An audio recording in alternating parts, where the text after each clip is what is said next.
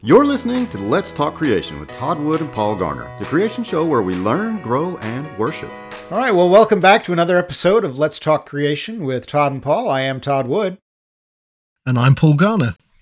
And we're back now. We're done, Paul, with the flood. No more flood. Not for a while, anyway. So people have a break from the geology for a while. Yeah. We're coming back now to a new intermittent series that we started. I've lost track of all the different intermittent series that we have going, but this one is on biblical chronology. So we introduced people the last episode in this series, which was a couple of months back, to the idea that there are multiple chronologies in the Bible, sort of, depending on exactly what ancient Bible you're reading. You can come up with slightly different numbers. And we're referring especially here to a collection of Greek manuscripts that are an ancient translation of the Old Testament. They are called the Septuagint.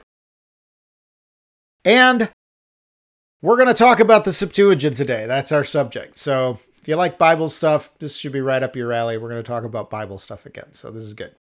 And we have a special guest with us. Before I introduce the special guest, though, it's important to remind you to like this video if you're watching on YouTube, subscribe, do leave a review. That always helps us to beat the algorithm, which is always trying to keep us down. Help us out by sharing and interacting with us on social media as well. All of that stuff is a great benefit. Thank you for that. Now, back to our guest. Our guest this week is Henry Smith. Welcome, Henry. Hey guys, great to be on the show. I'm excited. Yeah, we're great to have you, Henry. Yeah, thank you. Now, Henry is another. We haven't had him before, so he's a brand new guest. So this is kind of fun. And I've lost my notes, which makes perfect sense. So I've got all his specifics here. He's from the Associates for Biblical Research. If you've ever seen Digging for Truth on television, he's the man that hosts those episodes. He is as part of his work at ABR, he is the dig director, the administrative director of the Shiloh excavations. Shiloh, as I understand it, Henry, that is where the Israelites set up the tabernacle. Is that right?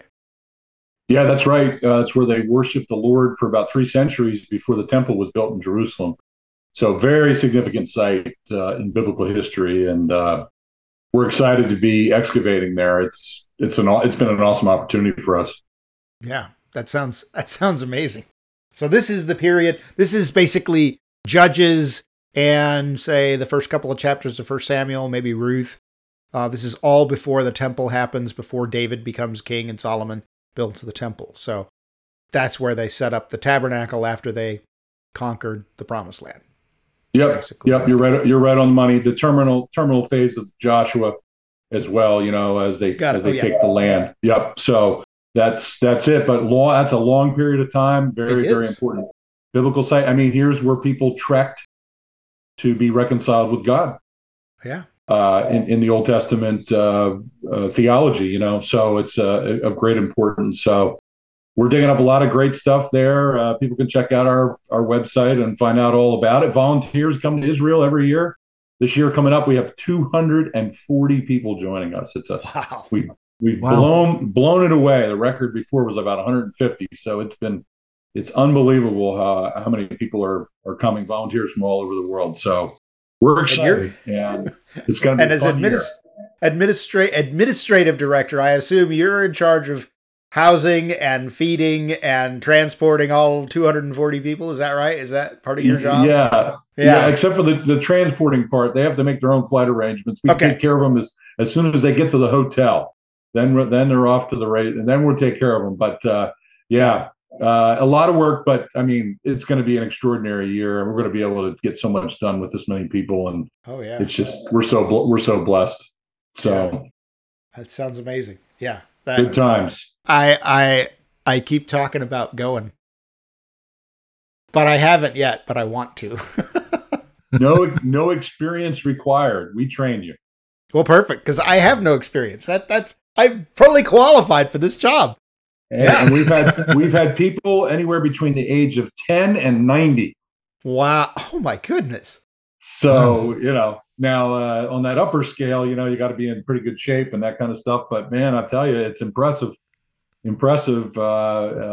And young kids, parents think they're mature enough. They come on and boy, they do a great job for us. And it's a life-changing experience for young people, especially. So we love it. And we just have wonderful people from all over the world that come and serve the Lord, and you got to pay to come. So you get to pay to be a slave, is essentially what it is. So and I say that, of course, tongue in cheek, and then people say, I want to do it again. We call it the bug, and we have a lot of people that come back. So it's a very faithful core group, and then each year we get new people, of course. So it's wonderful. So digshiloh.org. Thank you. I was just going to ask you that. digshiloh.org. And Shiloh is spelled Shiloh. Is that right? That is correct. Yeah, digshiloh.org. All right. Yeah, same as like the Civil War battle. It's spelled exactly the same. Ah, excellent. I imagine there was a naming after going on there. Yes. Okay, so digshiloh.org. Check that out. It's pretty late when this episode appears. It's probably going to be early summer, so it's probably too late for this year's dig, but people are going to want to be have that on their radar for next year, because that sounds like an amazing time. And to be able to be there where the prophet Samuel was confronted by the Lord. I mean, I assume this is where Eli the priest and Samuel the child were living in Shiloh, right? When this is happening, I imagine.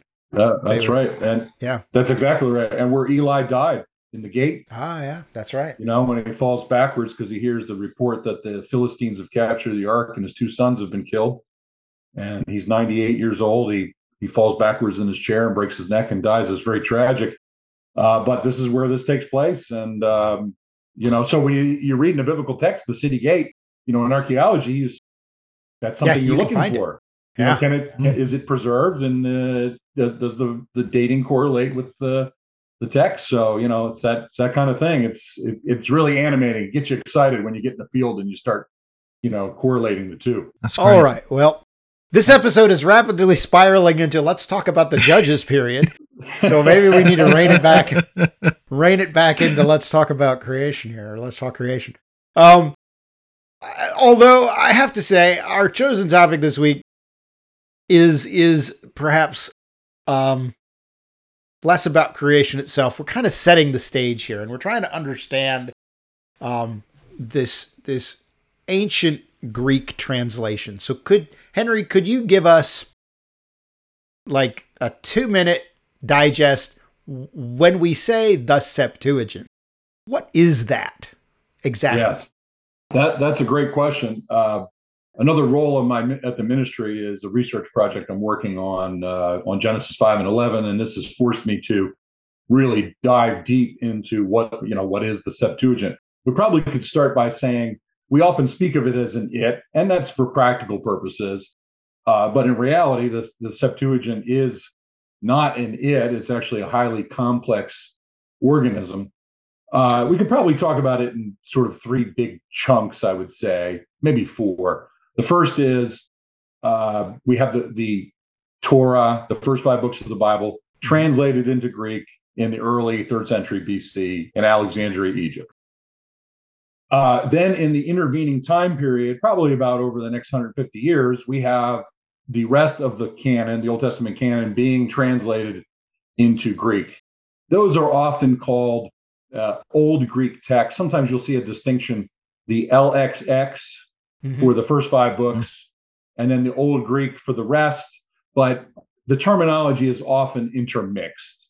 So, somebody will say the Septuagint, and they're talking about the Septuagint of Isaiah. So the scholars try to delineate, but in the way that it works itself out, it doesn't stay delineated. So probably around 130 BC is what most scholars estimate that the entire canon had been finally translated. Now, to add a layer of complexity to that, the other books were mostly being circulated in individual scrolls, not as one unit like we have with the Torah. So, you've got, and there's a question about, was it translated in Israel, in Egypt? Some of that is unclear. The later books, the Pentateuch was definitely translated in Alexandria, Egypt, but the rest of them, it's an open question. But then, just like you would with an English translation, as time is going on, people are reading the Septuagint and saying, we can come up with a better translation. We don't like the way this Greek is translated here. This syntax is outdated there. Sort of like what you would think about from the Geneva Bible all the way to the English Standard Version, right? People are constantly trying to update the translation to make it more understandable to the contemporary audience. But then they've got different Hebrew scrolls that they're working with. They don't have the same ones that the original translators had, right? So you have that. So you have a couple layers of complexity. And then the last layer of complexity is in the post-temple period, after the temple was destroyed. You have what are called the Jewish recensions. And these are Greek translations that conform much more closely to what we call the Masoretic text, which underlies our modern English translations of the Old Testament. And so you have this variety you have this progressive translation, you have updates taking place, and then you have what are called the Jewish recensions. There's some anonymous ones too. We don't know who they're attributed to that have been found. So just that sketch I've just given, I think the audience gets the idea here. That's a pretty complex progression over the course of about 4 to 5 centuries. And so, but it gives you an overview of what's happening there. So when we speak of the Septuagint, it's okay to use that terminology. But when we start getting into the details, it's clear that it's not an it. Right. Even though we speak of it that way. Right. We have to specify exactly what we mean about this book or that book or whatever. Yeah, that's exactly right. So once you start getting the details, then you've got to be more precise. Okay. That sounds good. But there is an interesting legend, I understand, about the origin of the Septuagint translation. Yeah. I mean, you've given us an interesting historical background there. But just tell us about that legend, Henry, which I'm sure many people will have heard about, and I think we may have mentioned it before as well in our podcast. Yeah, it's this fascinating work called the Letter of Aristeas, or Aristeas, depending on how you say it. Everything has alternate pronunciations. Of course. This has in it the story that 72 translators translating the Torah all went into separate rooms, translated the entire Torah, all came out with the exact same translation. Now, there's a lot more in the Letter of Aristeas, but as it relates to the origin of the Septuagint, that is the Septuagint legend. Now, it was 72 translators, and then the name of the Septuagint changed in the course of history to the 70, and so that's what we call it, the LXX, Roman numerals, the 70. Okay. Now, scholars have examined this work, and I think it's pretty obvious that that's not what happened. That anybody who's dealt with translation work, translating any language, knows that there's no way that 72 individuals could possibly do that. The only way you could argue that is if you were to argue that they were all inspired by the Holy Spirit to write the same thing. Yeah, exactly. And that would be the only way that would be remotely possible. So that's not the case. But the legend is helpful. And then Letter of Aristeas has a lot of historical errors in it. It has other stuff, that it says that there's a stream flowing out from the Temple Mount. There's no stream. It says that the Jordan River runs into the Mediterranean Sea. It runs into the Dead Sea. Those kind of things. However, there are kernels of information that scholars have gleaned out of it that are historical nuggets that are helpful to sort of help us understand the background. I think the biggest use of it for our purposes is, and a scholar from Lehigh University, Benjamin Wright, has done all the work on this, is that there were enough people in Judaism that had embraced the Septuagint. And so his argument is that the letter of Aristeas is in part an apologetic to justify the use of the Greek text in the diaspora. That's kind of his take on it. And I think I've tried to read his stuff, and I think that's probably right. So it does point to that diaspora Judaism was okay with the translation in principle. Like, there was nothing wrong with the idea of having a text translated into the common tongue of the day, which was, of course, the Greek language. Now, Hebrew is preferable because it's the original, right? But I think the letter of Aristeas helps us understand that. Now, this legend, I should add to this, did find its way into the early church.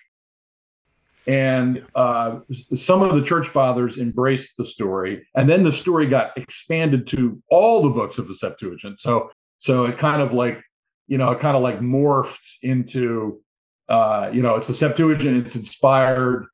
And now there were some church fathers who did not believe that. Origen, Eusebius, Jerome are three primary examples of that was not the case. They did not embrace that. But it kind of became an apologetic to try to defend the Septuagint, because that's what the early church's Old Testament was.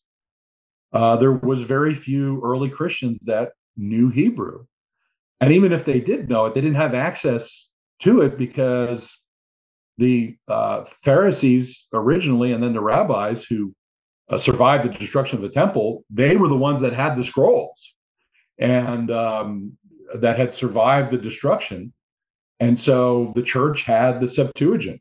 So it's obviously important in the history of the church for us to look back and acknowledge that, hey, our early brothers and sisters primarily use this text, and therefore it has a really important place in the history of the church, and then helping us also get at what the original text read. So I hope that's a nice overview for you guys. Yeah. Can we talk a bit about the culture and origin, the cultural setting and origin? So you say that the original core of the Septuagint was the translation of the Torah, which took place in Alexandria, Egypt.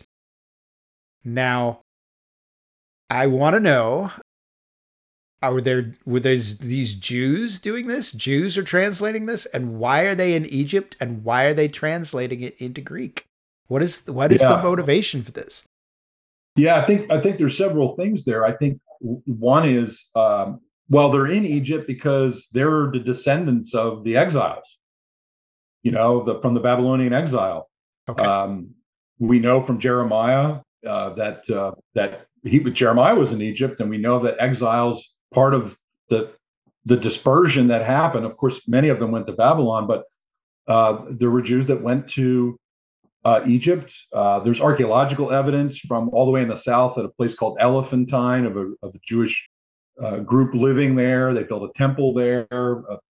Texts have been found of papyri and so on, all the way there. So if we fast forward a little bit to the 3rd century, we've already got a substantial Jewish population living in Alexandria. And then the Greek language is the lingua franca of the day. It's the language that everyone is using as a result, of course, the conquest of Alexander the Great. And so there's a real liturgical and practical need in the Jewish community to have a translation in the vernacular. And so it just makes a lot of sense in that context that was part of their motivation. Now, some scholars will argue that, there was even people losing the knowledge of Hebrew in the community at large. That may very well be the case. You absorb culturally the language that you're immersed in. Sure. And so, the people can't understand the Hebrew, you've got to do something. You want to keep propagating the word of God to people, and so it makes a lot of sense that there was a great need, and they were meeting that need for the people there. And there was obviously the Alexandrian library, so there was a great academic tradition that had been already established there, and the Jewish people were certainly part of those communities. Right. Well, that makes sense. So we've got Jews that have basically, I mean, as I recall it, thinking through that the remnant left in the land after Jerusalem's destroyed by Babylon, the last we hear of them, they want to go to Egypt. And they come to Jeremiah and say, we'll do whatever you tell us that the Lord wants us to do, but we want to go to Egypt. And he comes back and says, no, you need to stay here and serve Babylon. And they say, no, we're going to Egypt. Yeah. That's the last I hear of them, right? I can't remember anything that happened specifically after that. But then we have these Jews living in Egypt who are then going to translate this into the Greek language, which I think is quite interesting, that Greek, and this is from Alexander the Great, right? So Alexander the Great goes around well prior to this conquering territory. And so in Egypt, you have a sort of a Greek ruler there, a Greek speaking culture that's sort of the ruling class. And so Greek. Now, is this, I don't know language, is the Greek of the Septuagint comparable? I know the New Testament's written in Greek. Is it comparable to that Greek? Are we talking about roughly the same kind of language? Or is it more like English and English from 500 years ago, like the King James version? Yeah, that's a very good question. That's interesting because you're kind of like alluding to also the New Testament authors' use of the Septuagint, right? Ah, yeah, I was going to get there. Yeah. So like, I don't mean to jump ahead, but there's a kind of a bridge there. So, and I think what you see in the phenomenon of in some ways there's a persistent use of language over time, but then in these new translations, these updates of the Septuagint, you also see linguistic changes that take place. Of course, they also have a different Hebrew text they're working from. So in their mind, hey, I think this deviates from the text too much. We're gonna adjust the interpretation here, the translation to the biblical text that's in our possession. We don't have exactly the same one that the previous translators had. So there's a lot going on there, and scholars can study these things. I think that's one of the major points too. Is you can study the use of the language, and then look at evidence outside the Bible and compare the linguistics to try to see where the changes take place, because we've got lots of stuff outside the Bible from this time period in Greek, right? People like Herodotus, for example, and other historians. So there's such a wealth of information where you can draw those comparisons, and those comparisons have been done. I should just mention real quick. Now the letter of Aristeas is largely legendary. So one might say, well, then how do you know it was done in Egypt? Right? If it's legendary, maybe the whole thing is made up, right? Yeah. So you have that. So again, that's an area where there's been extensive work done on looking at some of the Egyptian loan words that are used, especially in the Pentateuch. Oh yeah. And sure. you would look at the cities, for example, would be a one thing that you would look at. Name places, right? So somebody writing the Septuagint translation who lives in Israel, for example, would they be as familiar with the geography of Egypt, the linguistics of the 3rd century BC versus sometime later, right? Sure. Cities, syntax, those kind of things are the kind of things that help scholars to identify the time period.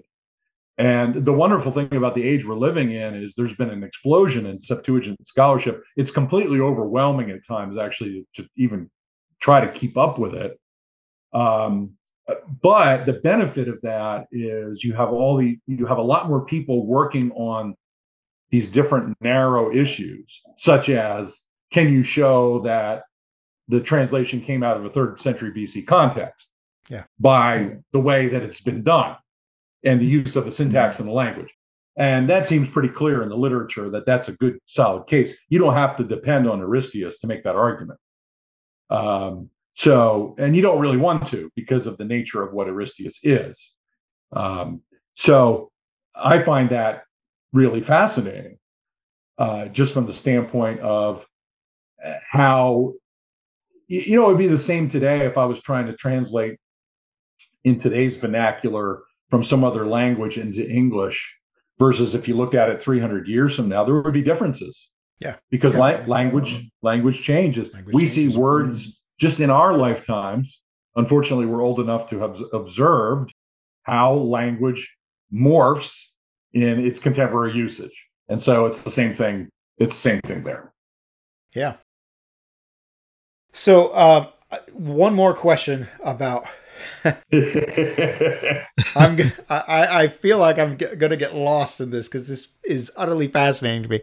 We got to bring it back to creation eventually. But I wanted to mention here, I have my Septuagint right here. This is the classic Brenton Septuagint translation in Greek and English. This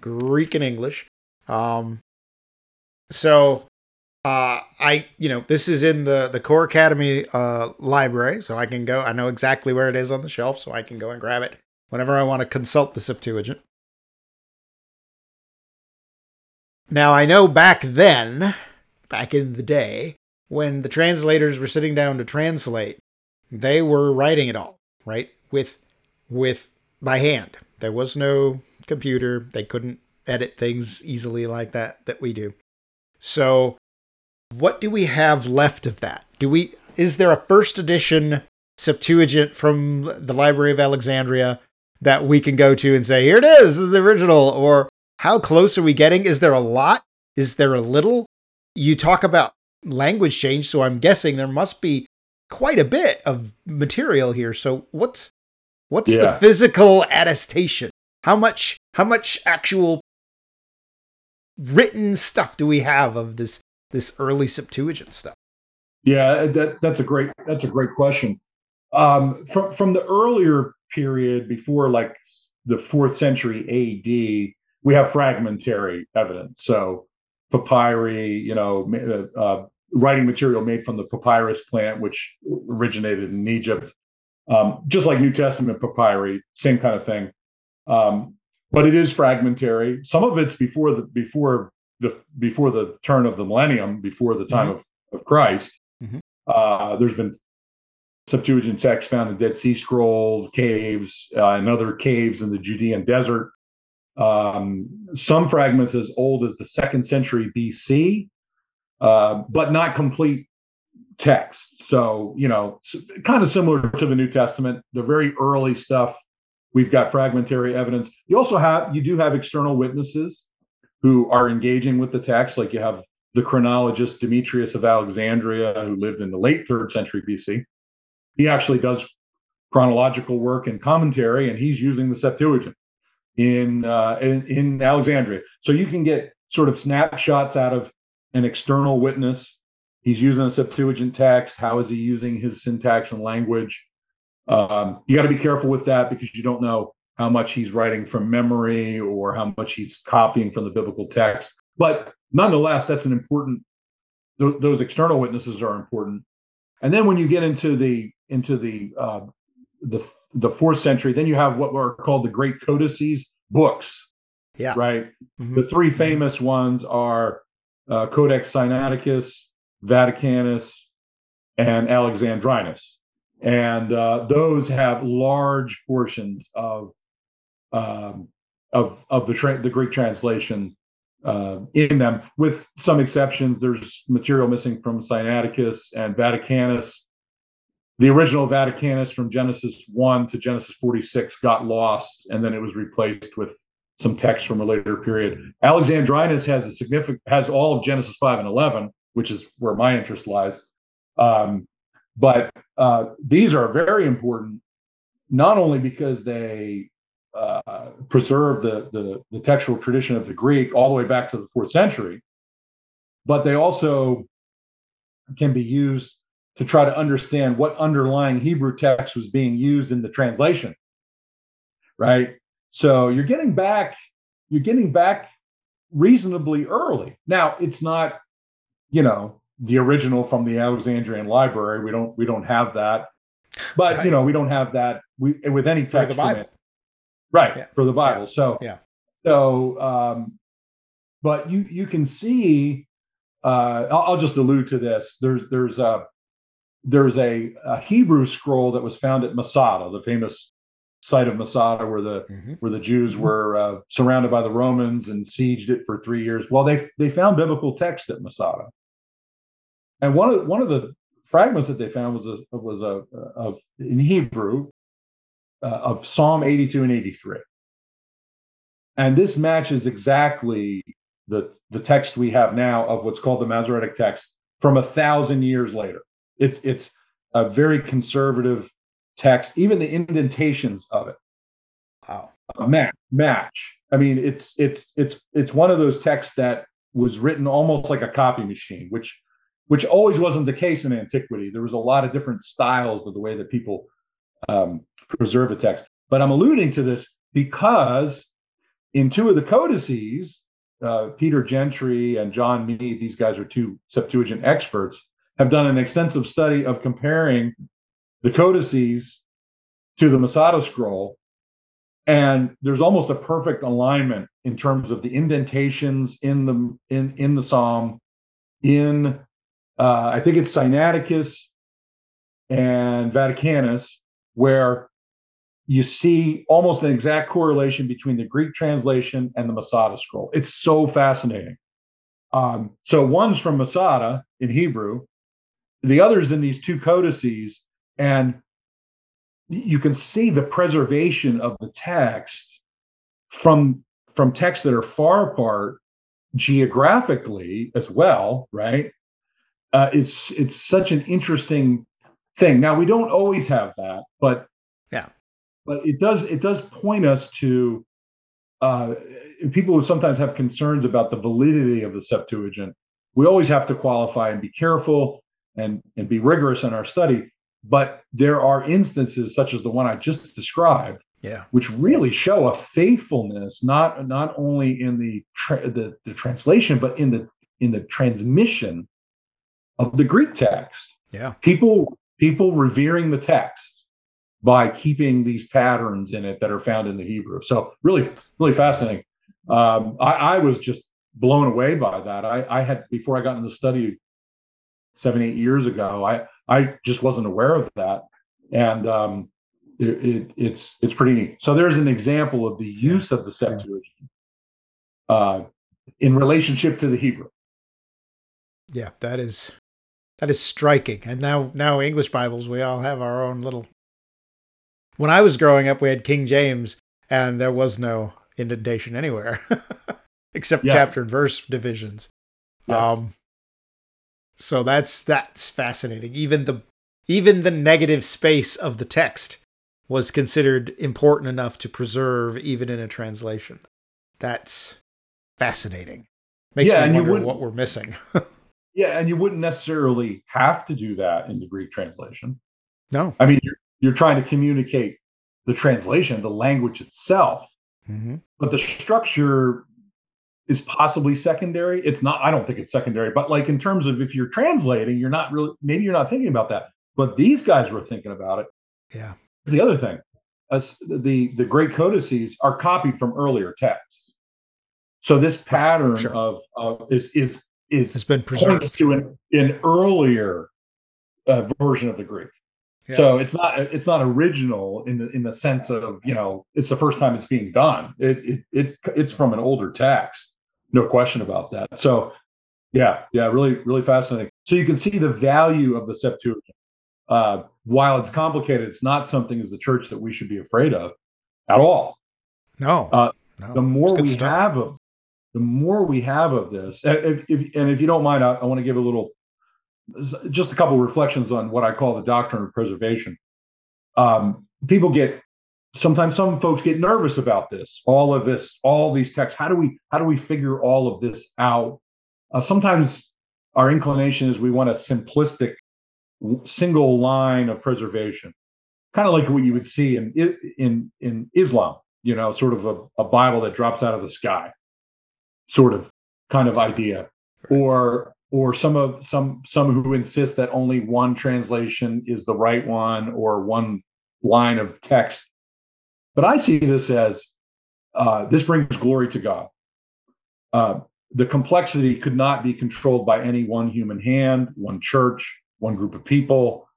God is sovereign over all of history, every text. He's preserved this word for us, right? For these things were written for our instruction, as Paul says. So the complexity is humbling. But God is sovereign. If he's an infinite, eternal God that we say he is, then he's Lord of all of these manuscripts, and he gets the glory. He gets the glory for preserving it. So I don't see it. I used to get like when I didn't have enough knowledge about it, I didn't quite know what to do with it. I mean, I never had a crisis of faith or anything, but just like I don't know what to do with all this information. But that's totally turned around for me. I feel, and I just want to encourage people in the audience. There's nothing for us to be afraid of. God gets the glory for preserving his word, and we get the benefit of having it in the 21st century in a way that no one in the history of God's covenant people has ever had. So we should rejoice in the complexity. God's got it under control. That's excellent. Excellent advice. I like that. So let's shift gears just a little bit here from the origin of preservation to what's in it. So if I were to sit down here and read my copy of Brenton, which I've never done, actually. I've never actually read the Septuagint, Old Testament. Yes. I probably should. I've read a lot of other versions of the Bible, but not the Septuagint. If I were to sit down and read Brenton, how much is it good? I mean, I don't know how to describe this. Is it going to be close to what I read, say, in the English Standard or the NIV or the King James? Am I going to recognize the stuff, or are there going to be stuff where I'm like, what is this and where did it come from? Is it, I guess it's a different question than saying, is it faithful? But is it read like the Old Testament that I know? Yeah, that's it's a tricky question, right? Because that may not be.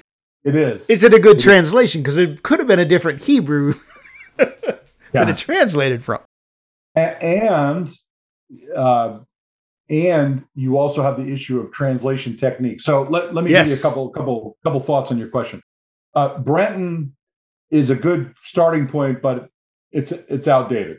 Sure, but there's nothing wrong with referencing it. It's a good place if you want to sort of get a start. It's kind of like what I say with Josephus. It's totally fine to have Whiston's 1737 version on your shelf, but if you're going to do serious work, you gotta get the more updated stuff, right?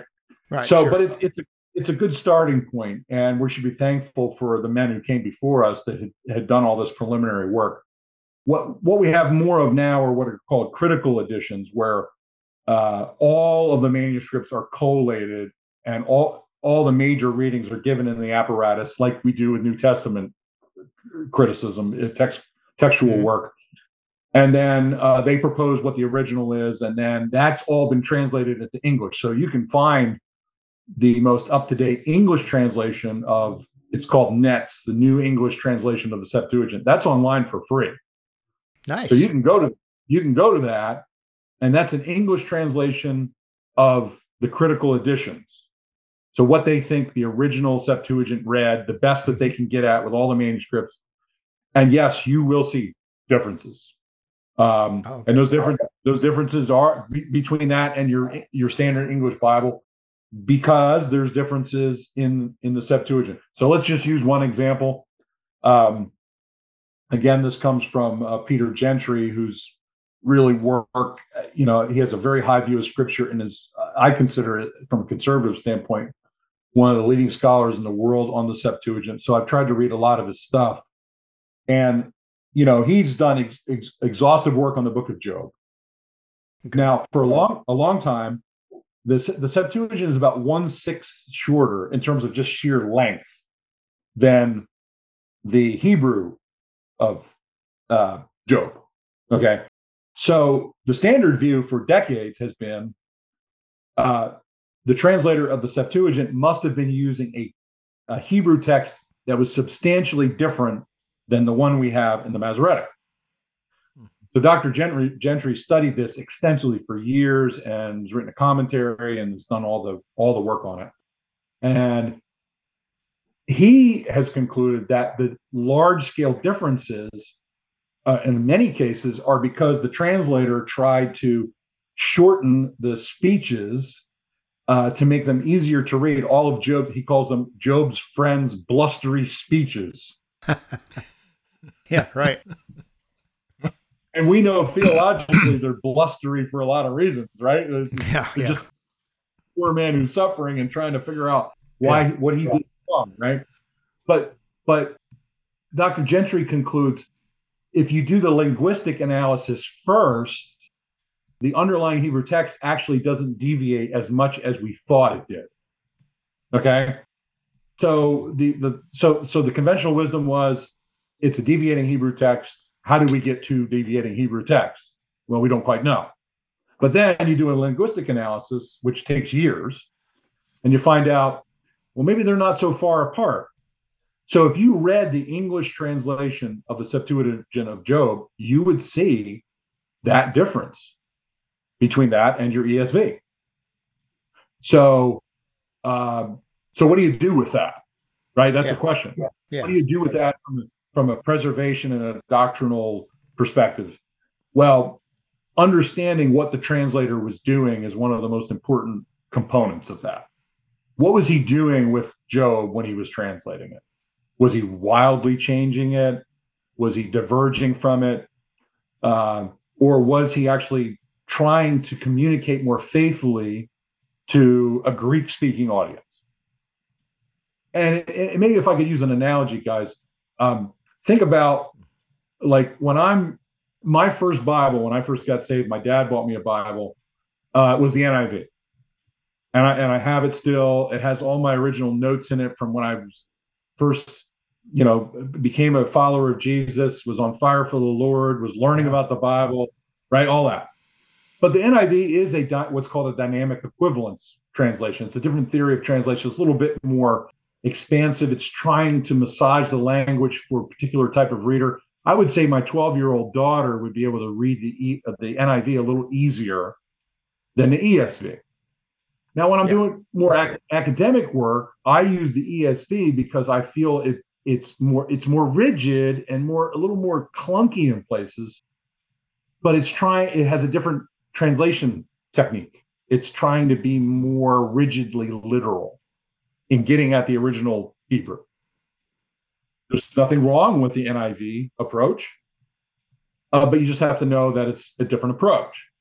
And so if you take that analogy and you apply it to people translating Greek in the ancient world, it's the same kind of idea. And I think that's a way to understand it as to not alarm people as well about this divergence in the way that we understand it. So I hope that was helpful. I think the analogy of English is really a way to go. Always think about those analogies because we're still doing that now. We're doing what the Greek translators were doing. We just have more information. We have electronics. We have more manuscripts. We can compare more. But they were trying to do the same thing that we're doing, the best that they could. Yeah. I mean, and unless we have reasons to think they were being malicious, we should attribute positive motives to their attempts to translate the Bible. Yeah. Yeah, I think that's a fair. I always try to think that. Yeah. So that makes sense. We would want to speak of them in the same manner that we want spoken of us when we die. Yeah. Right? So we're rapidly running out of time here, and we haven't gotten to the talking about creation yet. I know, and I'm sorry if I've been long-winded. No, don't be sorry. For another episode. This is all very helpful background. This is utterly fascinating, and I just love talking about manuscripts of the Bible. I love the idea that you can physically make contact with believers from more than 1,000 years ago. I just think that's utterly fascinating. You can, and now in the digital world, you can go, those great codices you mentioned, you can find them. They're scanned and available online. You can go look at these things and you can see where these ancient Christians and ancient Jews had written these things down. It's just mind-blowing to me. And I just find that to be just some of the most exciting things about being in the Christian faith. And I know that sounds silly, but as a scholar, I suppose, from scholarly excitement standpoint, to just be able to connect with this real heritage of our faith is remarkable and exciting. And so I could talk about this for hours. But we do have to, we should talk a little bit about creation. So you mentioned Job, and how Job is in the Septuagint version quite a bit different from what we would see in our modern English Bibles based on sort of the critical Hebrew Masoretic text. Okay. So what about, say, Genesis specifically? So I know very little about this. I've looked up some articles on this trying to understand. I'm told from what I read yesterday and the day before and during this week here, I'm told that it tends to be a fairly conservative, more literal type translation. Is that right? How would you describe Genesis, the Genesis translation? Is it weird? Yeah. Well, you can always find oddities here and there, right? In especially a book as big as Genesis. So this was one of the things that I had to tackle in terms of understanding in studying the numbers in Genesis 5 and 11, right? Because we're talking about chronology, particularly. Yep. That's kind of like, right? Okay, but what is the tendency in the broader picture of the book of Genesis as far as the translation goes?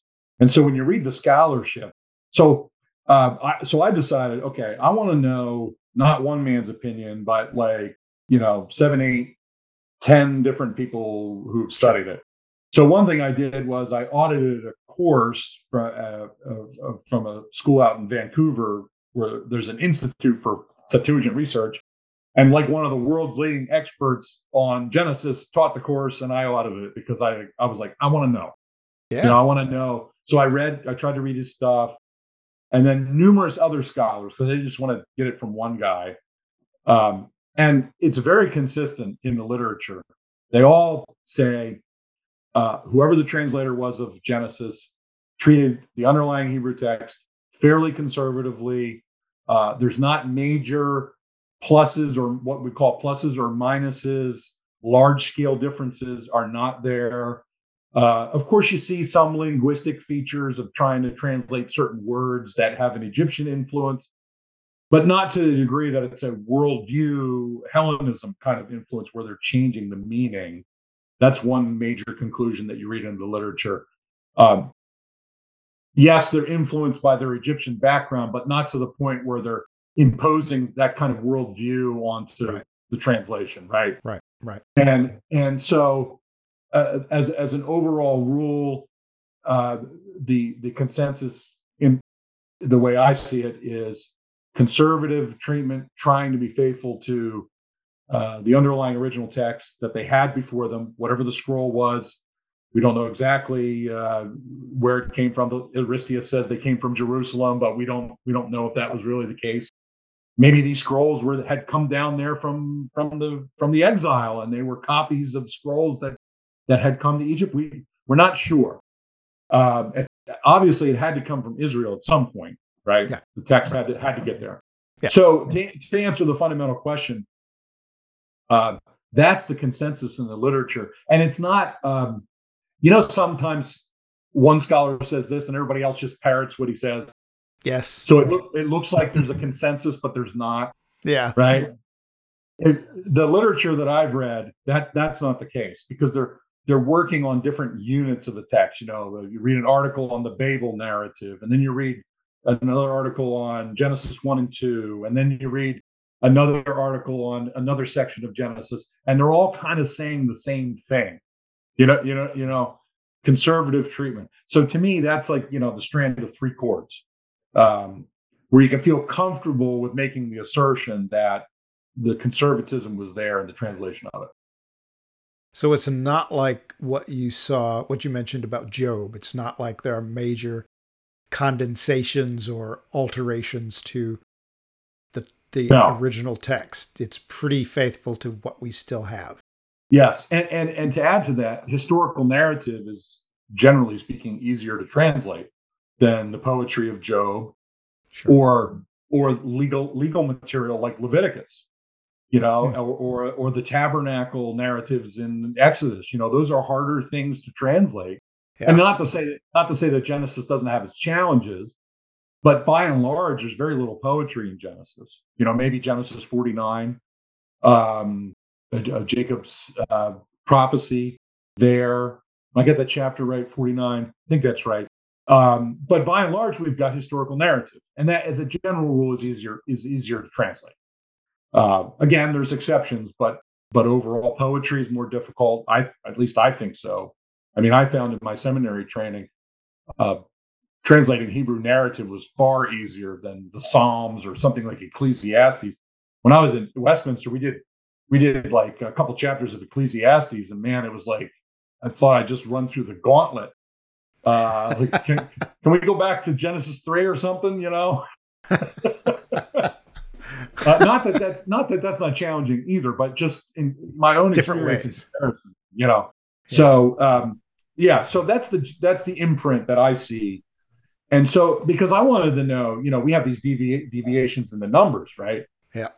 If you have a tendency in the Septuagint translation to be conservative, then it's hard to argue that they were conservative in all of it, but they manipulated the numbers and changed the whole chronology. Right. That's not consistent with the picture in the whole. Now, could it be an exception? Yeah, you might be able to make that argument, but then there's other pieces of evidence that you would bring to bear on that. Right. But understanding the bigger picture was really important for me. And I saw that in other scholars who tried to tackle the subject too. I thought, they're on to this. We need to look at the whole book, not just the numbers. Yeah. So. Because for the translator, that was maybe a day or two work of transliterating those names, and then making the numbers, in putting the numbers into Greek. That's not a long amount of work there, I would imagine. No. Let me, if I could piggyback that comment, because this is important too. One of the upsides of studying the numbers is you don't have all of the issues that are related to poetry. Yep. Speeches by Job's friends, for example, visions of Ezekiel, Adam's 930 in Hebrew is 930 in Greek, is 930 in Latin, is 930 in Syriac. Yeah. So that's very simple. And so that's, even though the situation is complicated, the totality of the evidence, the translation of that is actually one of the easiest things that they had to do. Yeah. So Henry, we've kind of alluded to this difference in numbers between, say, the Masoretic text and the Septuagint, but just unpack that a bit more. I think we mentioned it as well in our sort of introductory episode on the genealogies, but what are the differences in the numbers? How different are they? Could you just unpack that a bit for us, please? Sure. Okay, so we'll start in the pre-flood period. So in your English Bible, you have Adam has Seth, and it says that Adam's 130 years old. That number is also in the Samaritan Pentateuch, which is the Samaritans' version of the Torah. That's the only Bible that they had, but because they didn't believe in the rest of the canon. But okay, so you have two there, but the Septuagint number is 230. So now that's 100 years higher than the reading of 130. That's obviously a substantial difference. And that difference, where the other differences are throughout the pre-flood period, that obviously accumulates over time. So that, just to give you a sort of as a starting point. But then it gets interesting because as you move closer to the flood, the Samaritan Pentateuch changes the numbers for Jared, Methuselah, and Lamech. And they all die in the year of the flood.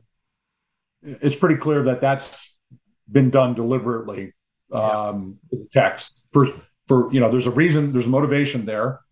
But then there's a change where the Masoretic and the Septuagint then begin to match each other. So that's a lot of fun. So you look at that and you go, okay, what in the world's going on here, right? What's happening? And I should say, when you first look at this, it's very bewildering. Yeah. But it takes a lot of time to sort through that. So now I'm being generic, but when you're talking about numbers and you can't visually see them, I want to be careful because it's hard to communicate that. So as a general rule, you kind of see that pattern. Now let's go to the post-flood period. Now we sort of see another pattern of change. So now we have Arphaxad, the son of Shem. His son is born when he's 35 in the Masoretic text. But in the Septuagint and the Samaritan Pentateuch, the age is 135. So that's a 100-year difference. And then you see that same pattern all throughout the post-flood genealogy.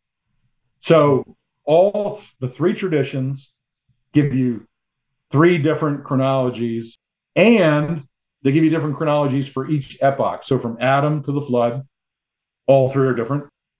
And from the flood to Abraham, all three are different. And that's important because as creationists, we want to try to find at least an approximate date of the flood.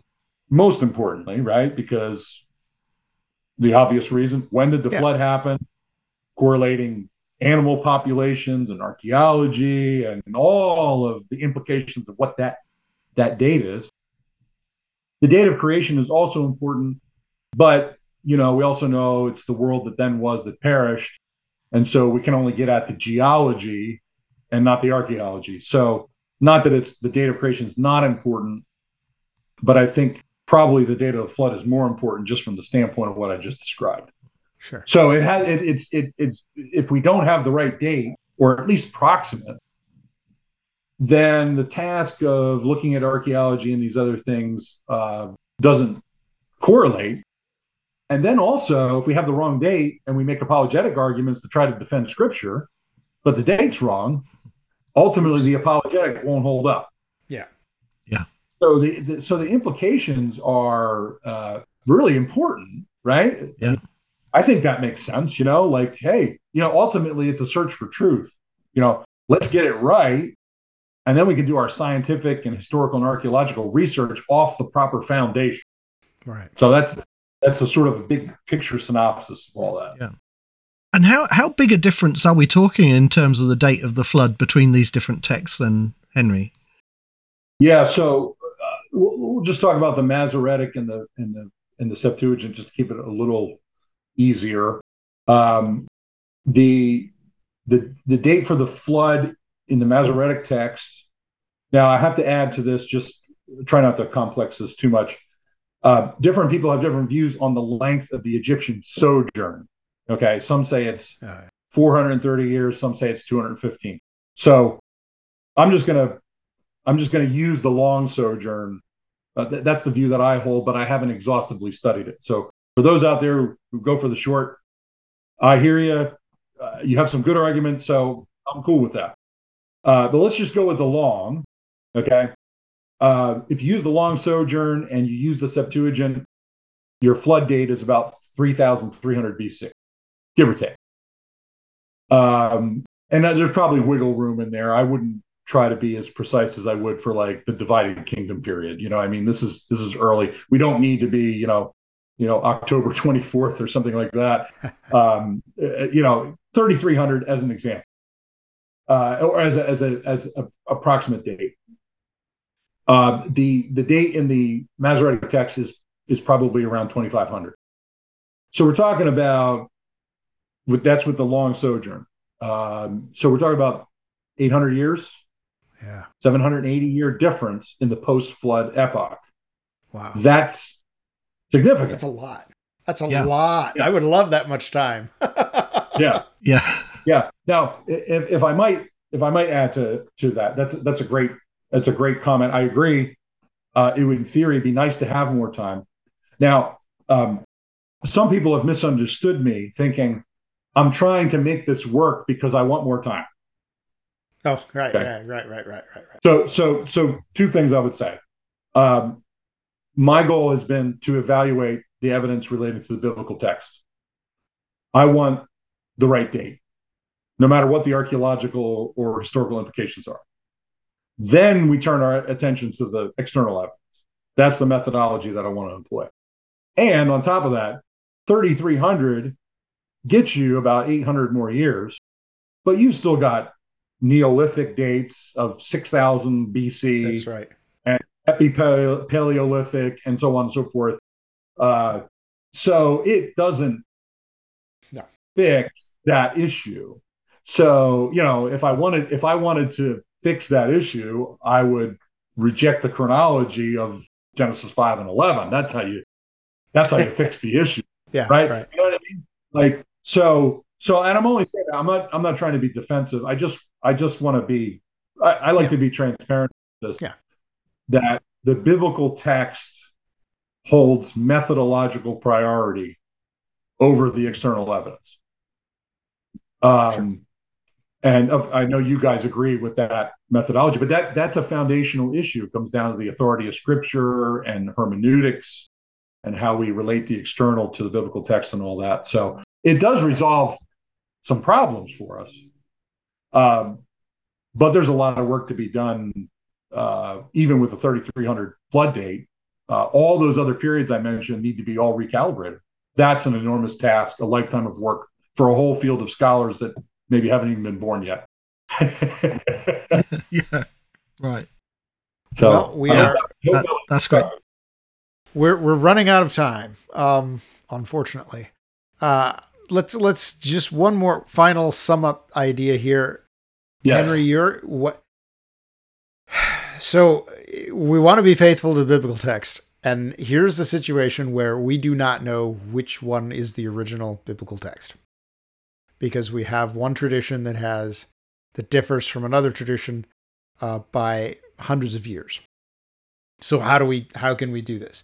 So your assessment of the data is that the Septuagint chronology likely represents the original chronology better than what we now have as the Hebrew text. Is that correct?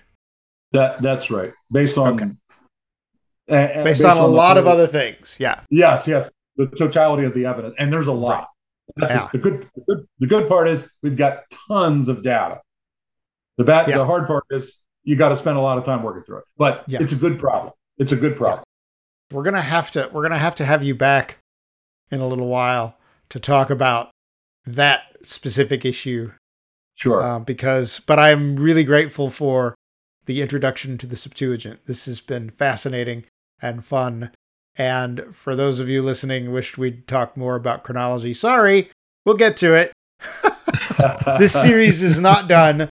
Like all our intermittent series, we're going to come back to this in a couple episodes. We'll have we'll sprinkle in some other topics here, and we will return to the question of Septuagint versus Hebrew chronology later on. But thank you so much for being with us, Henry. We appreciate you. I appreciate it very much. I'm very grateful for the opportunity. I'd love to come back anytime. Great. After I get back from Israel. Right. So, yeah. Yeah. Well, I'm grateful for what you guys do. Keep up the great work. Yeah. Thank you so much. And thanks everybody for watching. Paul, any closing thoughts?